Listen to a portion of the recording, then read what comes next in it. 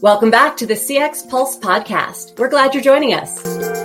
Welcome back to the podcast. Today, we are so honored to be joined by Sean Smith, who is a part of Cambia Health Solutions. Sean, welcome to the show today. Thank you, Amelia. I'm glad to be here. Just a little bit about me. I work for Cambia Health Solutions, and I'm a system analyst, and I work mainly with our customer service teams. Well, we're glad to have you here because today we're diving into the topic of quality programs. And to kick things off, let's talk about the major pain point that you've seen in quality programs from your experience. So when I first took over the role that I'm currently in, one of the topics that was a priority for Cambia was our quality program. And specifically, we needed to institute a more structured process for quality. At the time, our quality evaluations were completed utilizing just a recording application, and then the evaluations were documented in Word and Excel and OneNote. So as you can imagine, this process didn't really lend itself to systemic reporting and trending or being able to really provide consistent and meaningful feedback to agents. We really, at this point, needed to up our game and move to a quality platform that would provide for a standardized quality template, which then would allow us to document our evaluations and provide feedback consistently. To answer your question, the pain point for us was the lack of consistency within our quality program and how we documented and reported our results. We really needed to get everybody evaluating and documenting on the same platform. All right, Sean, that makes sense. Now, what about the impact of running a structured quality program? Well, initially,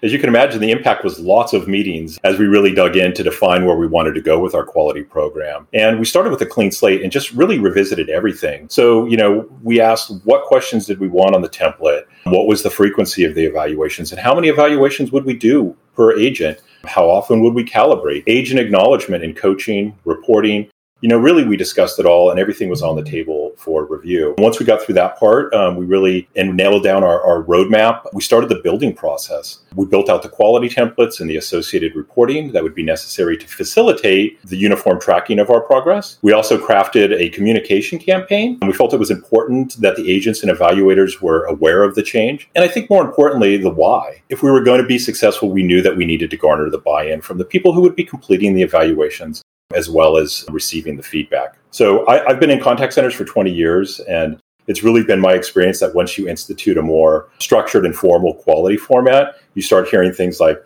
oh my goodness, Big Brother is watching. And this is especially true if you incorporate like video capture with the recording. So we really wanted to avoid that. So through our communication campaign, we emphasized to the evaluators and the agents that the goal was really to improve our internal processes, training, and ultimately our customers' experience. And that's what we've done. Yeah, it sounds like you're making those data-driven decisions, but of course, keeping the employee in mind. So let's talk about the benefit to the employees, because it sounds like there are quite a few. Yeah, I think the agents were quick to see the benefits of the change. The update to the quality program allowed for consistent and timely two-way feedback between the agents and the evaluators. We had also set some standards and qualifications around what calls could be evaluated. As an example, calls needed to be evaluated within 48 hours of the time that they were recorded. And this allowed for the agent to have better recall of the interaction when they reviewed it. So if agents had questions or concerns, they were able to request additional coaching or clarification from the evaluator directly through the application. It was simply just a push of the button. So the benefits then is that the agents are now receiving consistent and meaningful evaluations and feedback on a weekly basis. As for the evaluators, they have a more efficient way to complete evaluations and provide the feedback. Furthermore, our organization as a whole now has a mechanism to define what works well and disseminate best practices while also acknowledging and addressing areas for improvement. It's really for us about creating and reinforcing the idea of continual improvement. Right. And we all like to know where we stand. It sounds like your practices really do that. So what about the next step in your quality program? Well, that's a nice segue from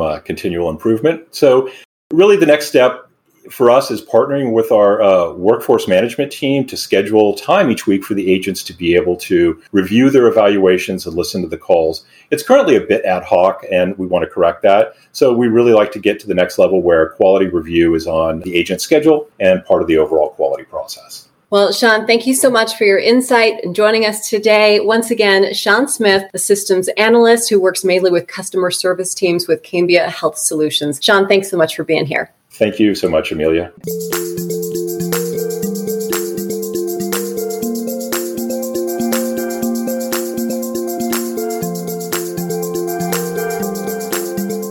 Thanks for joining us for the CX Pulse podcast. Stay tuned for upcoming episodes.